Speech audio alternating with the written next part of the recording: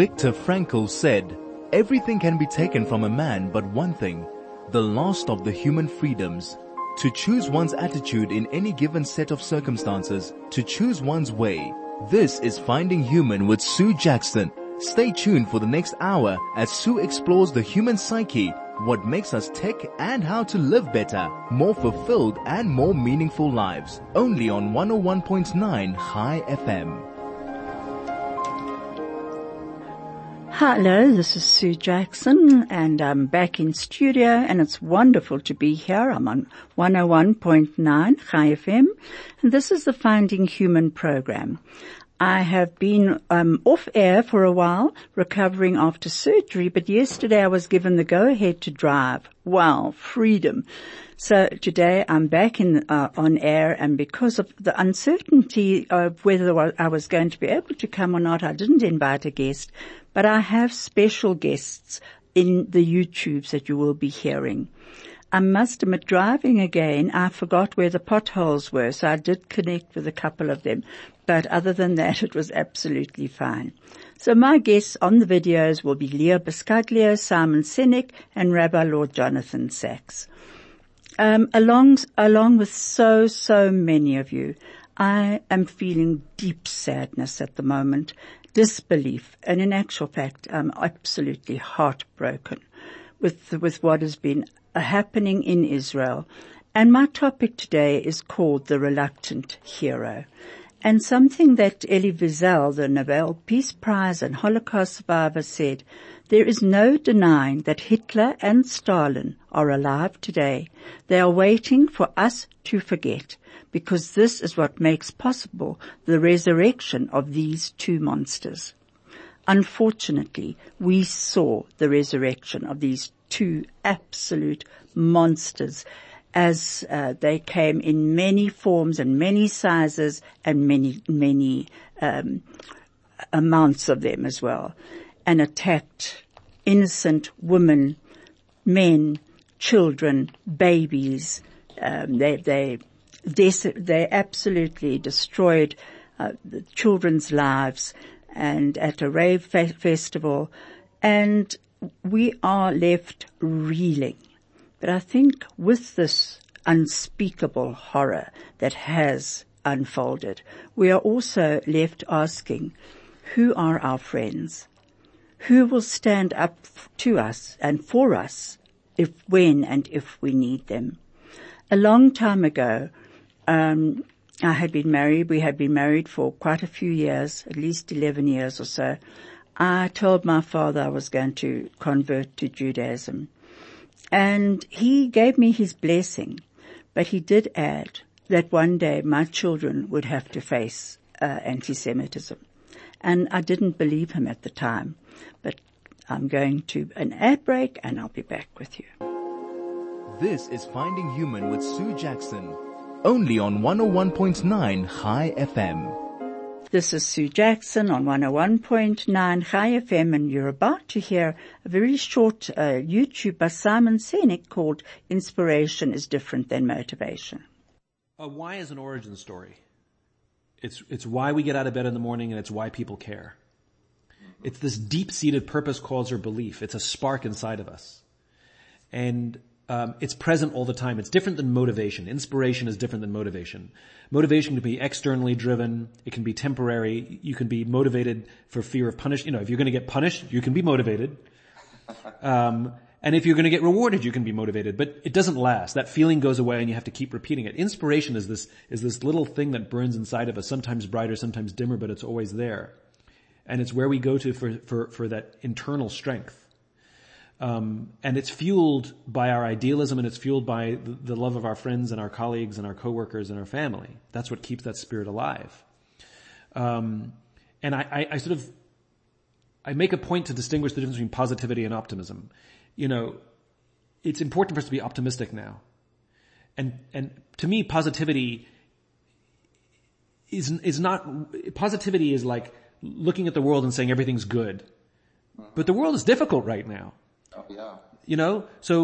But optimism is about being in a dark tunnel and seeing the light. And you're not focused on the tunnel, you're focused on the light. Optimism is not the denial of the current state. It's the belief that if we keep moving, we will hit the light. I don't know how far away that light is. I don't know how long it's going to take us to get there, but I know 100% that if we keep moving towards it, we will hit it. And that's optimism. Optimism allows for darkness to exist. Optimism allows for reality to be there. Optimism allows for us to have good days and bad days. Optimism allows us to have setbacks. If you say be positive, that disallows a setback. That disallows you to wake up in the morning and feel that you don't want to do the day. You know? Optimism says, so take a break today. Do it tomorrow. You know? Optimism allows for reality. And I think that's really important. That I'm not sure it's important for us to be positive right now, but it is definitely important for us to be optimistic. This is Finding Human with Sue Jackson, only on 101.9 High FM. This is Sue Jackson back on the Finding Human program. If you'd like to SMS me, please do so on 34519 or Telegram on 061 895 1019. It's so good to have Craig opposite me here. He makes me feel secure. He shows me exactly when to go to breaks and what have you. I've been out of this for a bit too long. I was telling you the story about my dad, and when I told my father, as I said, that I was going to be converting to Judaism, he gave me his blessing, but he did add that one day my children would experience anti-Semitism. And I asked why he believed that. The 6-Day War had been won, and there was great celebration about Israel. And he said it's never gone away, ever. And he had gone through Bergen-Belsen as it was liberated, very shortly after it was liberated. There were still a lot of people there.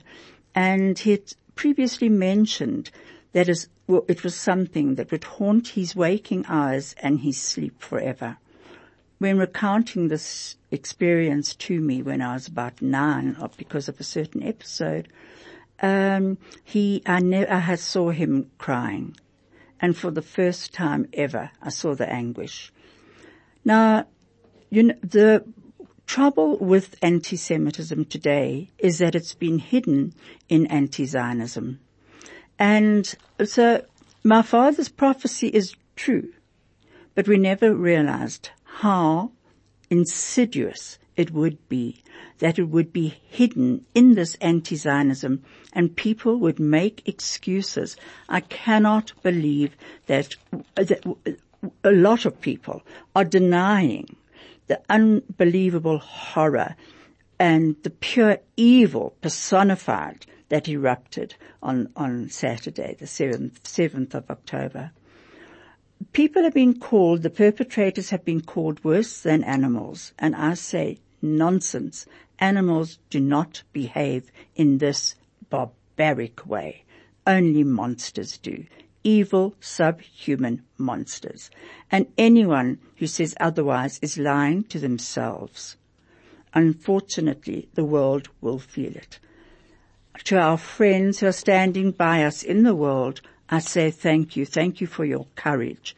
Thank you for actually having our backs in Israel.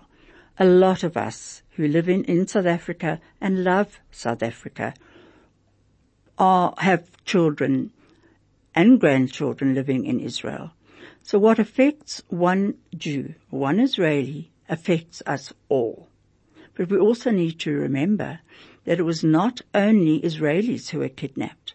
There were people of other countries as well. And that, when they were at this rave, and that was shocking in itself. Now, I'm not going to spend time actually going through that. I know that you're all saturated from all the news feeds and everything. So what I would like to mention now is what is being asked of us in this time. And that is where the reluctant hero comes in. We have to find out what is our purpose in this time. We almost have to set a task for ourselves. It's that question, Adam, where are you? It doesn't make the suffering less painful, but it does lead us towards some sort of light out of the darkness. what I have seen is unbelievable, reaching out to one another. And I would call this collective action. And I'm sure many of you have actually been involved in this action, packing bags, collecting stuff, supporting one another. It's just unbelievable. Collective blame at this stage, we're not going into collective blame. I've just heard the head of the Shin Bet say that he took it upon himself, the responsibility upon himself for what had happened. But there will be a time for reckoning, but it's not now. Right now, when this heartbreak is going on, when so many loved ones are in captivity still, many others have been killed, we have to feel that pain, but not get stuck in it. And that's where this collective action comes in. Yesterday I received photographs of people who were packing boxes. They were chatting to one another, giving each other a sense of purpose, a sense of well-being. And what is the purpose? The purpose is our why. It actually drives our every action. And it also fuels our passion. Right now, our passion is for Israel. And in this purpose, it also encompasses our relationships and our approach to how we are going to live our best lives. It ties in with our values. What are our values? This is Finding Human with Sue Jackson, only on 101.9 High FM. Now, I was talking about purpose, but I actually wanted to go back to something that I picked up on Google the other day, and it was by a woman called Corrie ten Boom. And I had never heard of her before. She had joined her father, who was a Dutch watchmaker, and later she became a writer and public speaker. But before I tell you a bit more about her and how incredibly brave she was, a reluctant hero, I want you to listen to another YouTube by Leah Biscaglia called What Do You Mean Sacrifice? And then love is going to require that we make sacrifices. And, we don't like to make sacrifices. We like to think that the world is made for us alone.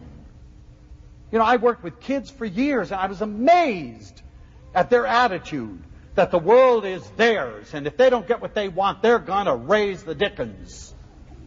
I used to ask in my love class, what have you sacrificed lately to make the world a better place? They didn't even know what I was talking about. What do you mean sacrificed? Oh, they gave up things in order to get things, but that's not sacrifice, because sacrifice is giving up something with expectations of nothing, just wanting to make things better. Do you know that there are cultures where the elderly actually stay behind and die so that the younger people can have the food to live? That's sacrifice. But it seems to me that so many people never outgrow the stage of self-absorption. What's in it for me? They cry out and they moan. They think again that the world owes them a living. Children are praised before they really merit it. And that's why tests show that most children think they're better than they are. I love concepts about self-concept and self-esteem, but in order to feel self-esteem, you've got to do something to feel esteem about. Just because you are isn't enough. Do something great, and then you'll be proud of yourself. Step out of yourself and say, what is there to do? I have so much to do. George Bernard Shaw, who always put the hammer right on the head of the nail, said this: "This is the true joy of life, being used for a purpose recognized by yourself as a mighty one. By being thoroughly worn out before you're thrown on the scrap heap. By being a force of nature instead of a feverish, selfish little clod of ailments complaining that the world would not devote itself to making you happy." And Norman Cousins says, "The clock provides only a technical measurement of how we live. far more than the ticking of time, is the way we open the minutes and invest them with meaning. Death is not the ultimate tragedy of life. The ultimate tragedy of life is to die without having discovered life's possibilities. As I started tonight with the statement, love is the greatest gift of life and our most profound experience, I guarantee that if you miss love, you miss the purpose of life. And it's certainly true that we were all born for love. But there is so much that each of us needs to do before we realize it. Dedicating yourself to being a lover in the thousands of ways in which you can personify it in reality. The world needs our love now probably more than it has ever needed it. So please, either lead or follow or get the hell out of the way. Thank you very much. This is Finding Human with Sue Jackson, only on 101.9 High FM. Hello, this is Sue Jackson on 101.9 High FM. And I'm on my program, Finding Human. You can SMS me on 34519, or you can telegram on 061 895 1019. I adore Leo Buscaglia. Unfortunately, he is not with us. But wherever you are, Leo, I just know that you have found love, because he was called the Love Doctor. When he says the world needs love now, and I love the way he ends when he said, you can follow, you can lead, or you can get the hell out of it. And I think that's what we're all being told, tasked to do. We're all being tasked to say, it's not what's in it for me. We have to say, how can we inspire and lift others? He says, you're a hero, a force of nature, and do something that moves you out of your bubble. And that's what I feel that's needed right now. That's one of the callings that we're being asked to take on. Do something that moves you out of the pain, the sadness, the hurt. How do we live? We only can live when we invest ourselves with meaning. We're asking ourselves, why am I here at this particular stage of life? I was going to tell you about Corrie ten Boom. What a fascinating woman. I'd never heard of her before. But this is what she says. Tomorrow is carrying tomorrow's load with today's strength. Carrying 2 days at once. It is moving into tomorrow ahead of time. Worrying does not empty tomorrow of its sorrow. It empties today of its strength. Now this is from this Corrie ten Boom, who was she had joined her dad as a Dutch watchmaker. She became a Christian writer and public speaker. And she and many of her family members, her father included, helped many Jews escape the Nazi Holocaust. She was imprisoned for her actions, and she wrote a book, The Hiding Place, telling about what they had done. She's written many books. Her dad was a devoted reader of the Old Testament, and he believed that the Jews had to be saved. And he said, in this household, God's people are always welcome. The family then became very active in the Dutch underground. They hid refugees, and they even honored the Jewish Sabbath. The family never ever sought to convert any of the Jews who stayed with them, which I think in its own, considering they were very, very staunch Calvinistic Dutch Reform members of the Christian faith. She and her sister Betsy opened their home to Jewish refugees and members of the resistance movement. and as a result, they were sought after by the Gestapo and its Dutch counterpart. The refugee work which Ten Boom and her sister did became known by the Dutch resistance. She was eventually captured and tortured, but in 1967, she was named Righteous Amongst the Nations by Yad Vashem, which I was really pleased to hear. Now that is one woman's strength of reaching out beyond her own fear and becoming the hero. We can certainly learn from her actions. They can inspire us to become the best we can become. Time is a limited resource. And as Viktor Frankl said, once it is spent, it's gone forever. We cannot get it back. So we have to use this time. What are our responsibilities and our obligations now? If we say yes to life, we are saying we have a purpose here. Our life has meaning. And we also open ourselves up to others. Relationships are so important in this time of darkness. And in order to be a hero, there are a few things that I think we need to do. We need to look out to others and see who is in pain. Who can we help? There were stories in the Jewish Report and, of course, on radio of unbelievable, a grandfather who went and saved his family. But he got a phone call from his family to say they were in the bomb shelter of their house and in one of the kibbutzim that were under attack. And he and his wife immediately left Tel Aviv to rush across. But on their way, they encountered injured people, some injured soldiers, some injured people from the rave, and they rushed them to get back to help. And eventually he managed to get to the kibbutz and rescue his family. But look at nothing stopped him from saying there are other people who need me as well. He certainly just didn't drive on and leave them on the side of the road to die. He stopped. He got them in the car. He drove them to safety. Now that to me is a hero, a true hero. He didn't wake up that morning thinking to himself, today I'm going to be a hero.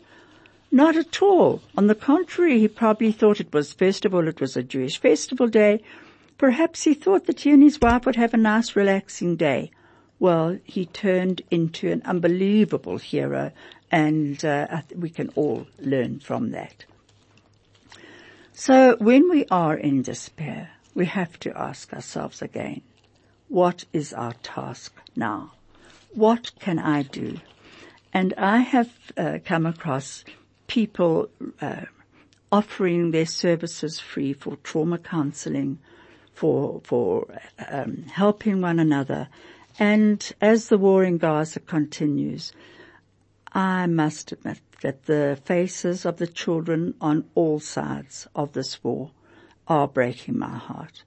They are tired. They look petrified. They're looking out with these huge sunken eyes as though to say, where is the humanity? What has happened to my world? That's what each little child is asking. And when I think of certain groups who are celebrating these unbelievable massacres, I cannot believe that this is happening. How can any decent person celebrate the indiscriminate killing of men, women, the elderly, the youth celebrating a concert, little children, babies burnt, beheaded, women raped? It is despicable. And when you hear about people celebrating, it comes as a shock that humanity has sunk to that level. So we are not sinking with them. Without doubt, we are not going to collectively hate another people. I think that's one of the things that we've got to be incredibly careful about. We cannot put people into boxes and feel those are the others. No, we are all the others. All of us are here together. The reason why we are all here together, I have no idea. But we are, and we have choices.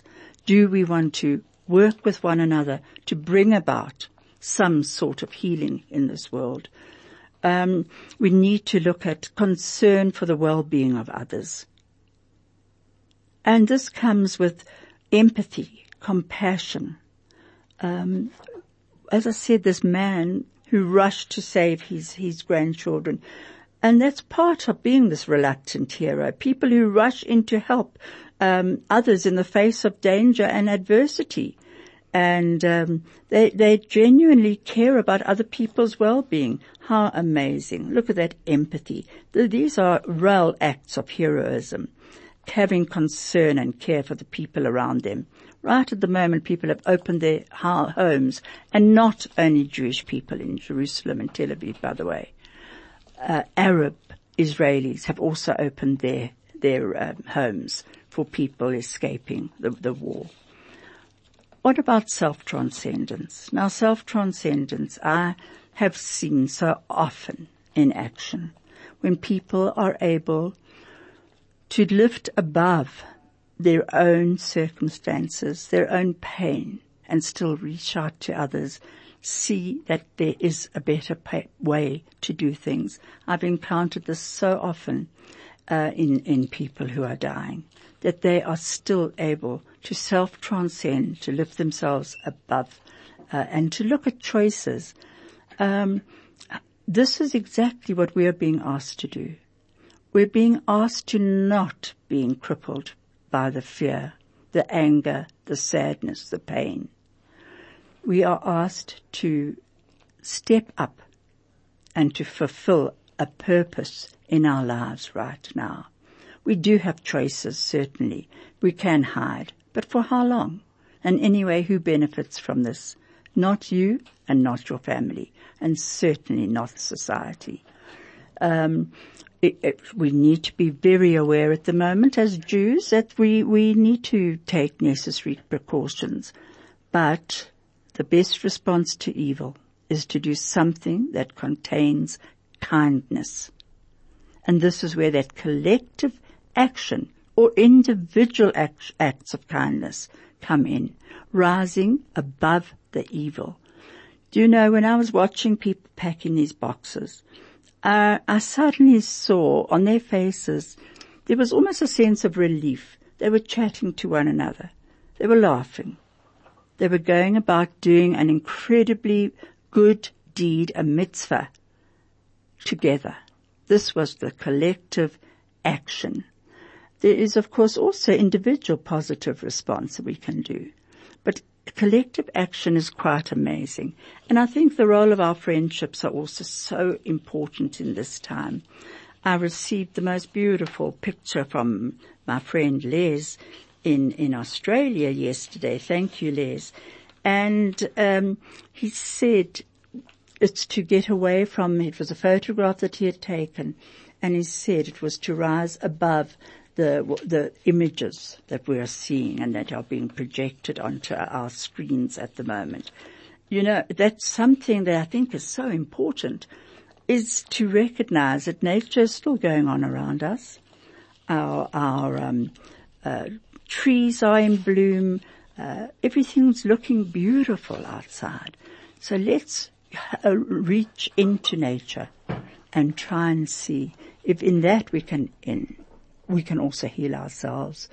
Rumi said, if everything around you seems dark, look again. You may be the light. I love that because I think we're all being asked to be the light. Now, there was one other thing that I picked up on which I loved. It was in the Jerusalem report, and it said, cookie-wielding mother, gun-toting grandfather, Israel's new heroes. Now, this woman, really, what a Jewish mother. She's quite amazing. I mean, in this time of tragedy, we can also laugh. Humor is a weapon of the soul. We'll be back with that shortly. This is Finding Human with Sue Jackson, only on 101.9 High FM. This is Sue Jackson on the Finding Human program on 101.9 High FM. And you're about to listen to a YouTube by Rabbi Lord Jonathan Sacks. Do you have faith in humanity after the Holocaust? After the Holocaust, I feel I must believe in God, because I simply cannot believe in humanity. The Holocaust did not take place in some medieval century. The Holocaust did not take place in some benighted third world country. It took place in the very heart of Europe. It took place in the Germany of Goethe and Schiller and Kant and Hegel and Bach and Beethoven. It took place in the country that held itself to be the most civilized in the world, in the century that was held to be the most exalted of the world. It took place in enlightened, emancipated Europe. And don't believe for 1 second that it was only Germany. If you had asked in 1900, which are the global epicenters of anti-Semitism, there could be only 2 answers. Paris, the Paris of the Dreyfus affair, and Vienna, the Vienna of the notoriously anti-Semitic mayor Karl Lueger. Now, Paris and Vienna were the most sophisticated cosmopolitan cities in the world, and yet they were world leaders in anti-Semitism. And the Holocaust was not driven, ground up by the masses. The fact is that more than 50% of doctors in Germany were members of the Nazi Party. The greatest philosopher in Germany, Martin Heidegger, was an enthusiastic member of the Nazi Party. The greatest legal mind in Germany, Carl Schmitt, was the legal theorist of the Nazi regime. Jews were dismissed overnight, every single one of them, from all the professions, from the courts, from the law, from medicine, from academic life. And nobody protested. And the truth is that had they protested, those protests would have been effective, because we know that actually certain doctors and certain Christian leaders protested the euthanasia program. And it was stopped. But nobody protested when Jews were simply overnight removed from the professions and declared to be, in effect, subhuman. Now, these were the leading minds in Germany. The Wannsee Conference in January 1942, which resolved on Der Endlösung, the final solution, more than half of the people sitting around the table were doctors. They were either medical doctors or people with doctorates. And they were the ones who decided on the Vernichtung, the extermination of all 11 million of Europe's Jews. That was the plan, that Europe as a whole should be Judenrein, free of Jews. Now, I don't know anyone who can have faith in humanity after that. It is shattering and shocking. And therefore, I feel we have to have faith in the one being who has lifted humanity towards the angels and away from the demons. And that is God. For me, belief in God after the Holocaust is difficult, but necessary. This is Finding Human with Sue Jackson, only on 101.9 High FM. Hello, this is Sue Jackson on the Finding Human program on 101.9 High FM. If you'd like to SMS me, please do so on 34519, or you can telegram me on 061-895-1019.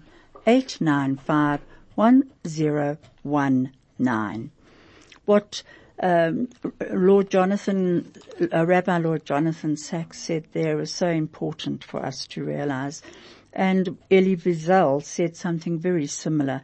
He said we need partners. We cannot fight against the neo-Nazis alone. We need friends. We can win them by telling them their history, by talking about the others, the millions of people other than the Jews that the Nazis killed. The Holocaust began with the Jewish, but it did not end with the Jews. And that is something we've got to really, really remember. I was talking to you about this, the one woman, and I love this story. Just let me find it if I can see it. Her name was, okay, here we are. Rachel Adari. She didn't have any guns, but she had another kind of weapon, cookies, which she offered to the men who held her and her husband captive for the next 15 hours as her city of Ofakim and dozens of other towns in southern Israel faced a brutal invasion by the terrorist organization Hamas from Gaza. She said, I could see they were angry. I asked them if they were hungry. They were. I knew they were. I prepared them coffee and cookies. She drove them crazy, her husband David said. She kept asking them if they want something. The snacks helped buy the couple enough time for their sons, both police officers, to join an operation that resulted in their liberation, a rare moment of rescue on a day marked primarily by loss. Her insistence on snacks, which is so like a Jewish mother's behavior, had also turned Adari into something of a national hero now, one of several to emerge in the wake of the deadliest attack on Jews since the Holocaust. I was telling you about that man. In addition to Adari, there's Noam Tabon, a retired general who was already well known for his military leadership, which included commanding the Israel Defense Forces in the north and his participation in this year's pro-democracy protests. On the Saturday, he learned that his son, the journalist Amir Tabon, was trapped with his family in their home at Kibbutz Nahal Oz, a short distance from the Gaza border. He grabbed his single pistol and with his wife drove from Tel Aviv towards Nahal Oz. Their journey was the stuff that action movies are going to be made of. He encountered survivors of Hamas's attack on the rave and drove them north, away from his son. Then he ran into soldiers with no apparent mission and convinced one of them to join him. Before getting to his son's kibbutz, they met injured soldiers and once again drove in the opposite direction to take them to safety. Finally, he arrived at Nahal Oz and with a handful of soldiers killed the Hamas attackers outside his son's home. Then he knocked on the window and inside his little 3-year-old, Amir, his son's little 3-year-old daughter responded using the Hebrew word for grandfather, saying, Saba is here. I mean, how beautiful is that? I love that. And that was a reluctant hero at the time. This is Finding Human with Sue Jackson, only on 101.9 High FM. Hello, this is Sue Jackson on the Finding Human program, and my topic today was Reluctant Hero. I hope you've enjoyed it. I can see that we're actually rushing with time, but I think what we need to understand is that the real mark of strength, of perhaps being a hero, is actually shown through our actions of kindness, of love, of compassion, of helpfulness and caring. And learning how to love your place in this world is so important, because through love we ourselves feel worthy and valid. And through love we also serve a higher purpose. And we unite to this calling, Adam, where are you? Which we're all being called on at the moment. We need to be able to approach the world with love and not with anger and not with hatred. It's a lot to ask at the moment, but it's a task we have to set ourselves. Viktor Frankl talks about tragic optimism. And what is this tragic optimism? It is the belief that you can still maintain a happy, contented, and hopeful life in the midst of tragedy. And rather than running from negative emotions and experiences, tragic optimism embraces these experiences as opportunities to gain a deeper sense of meaning and purpose. we can help others in this collective meaning. We are witnessing what's happening in our own country as well, and it's very upsetting. But we are not going to simply take it lying down. How do we cultivate tragic optimism? What gives you a sense of hope in these challenging times? What gives you a sense of meaning in these challenging times? What positive side effects did you experience in your own life? What positive side effects can you witness in the world around you? Remember that finding meaning in adversity doesn't make this crisis desirable in any way. It simply allows us to build our resilience in the face of it. And resilience is certainly something that we need at the moment. The resilience to face every single day. When towards the end there's a song that you will be listening to, but I wanted to tell you something on humor for a moment. My dad's prophecy that my children would one day experience anti-Semitism did come true, obviously, as you all know, as all Jews know. It's never not been there. It might have been quiet for a very short while, but certainly not for long. But my gran, I had to bring a bit of humor in with this. My gran met my husband when he was particularly brown color. When he used to sunbathe, he went a very dark color. And so when she first met him, I'm not sure, perhaps she thought he was Indian. He did look Indian. One day we went through the Indian market in Durban, and people were asking him why and how he had married a white girl, me. But so whether it was because of that, I don't know. But when we took our two sons to meet my gran, she said, "Good heavens, they're white." And my husband and I burst out laughing, because it was just the funniest thing. They were white, and she was very surprised. She wasn't even shocked, or it was just a statement that she made. I think Meghan Markle could learn a bit about humor when the color issue arises, and with the royals. But there's no denying that we are being called to do something today. And whether it's to collectively work with others, whether it's to ourselves, to write something. Don't forget that music is an incredible healer. So if you know of any songs that you think are something that we all would benefit by, send them in to Chai FM. They will be used. You know, Nietzsche said, "He who has a strong enough wire can bear almost anyhow." So what are these wires at the moment? And only we can ask. No one else can give you your own meaning. That doesn't help. No, you yourself have to find it. But I think we also have to recognize that our relationships are the very foundation of our lives. They are really make our lives richer. And I thank all of you who are in my life, all of you trying to find meaning in this sad, sad time.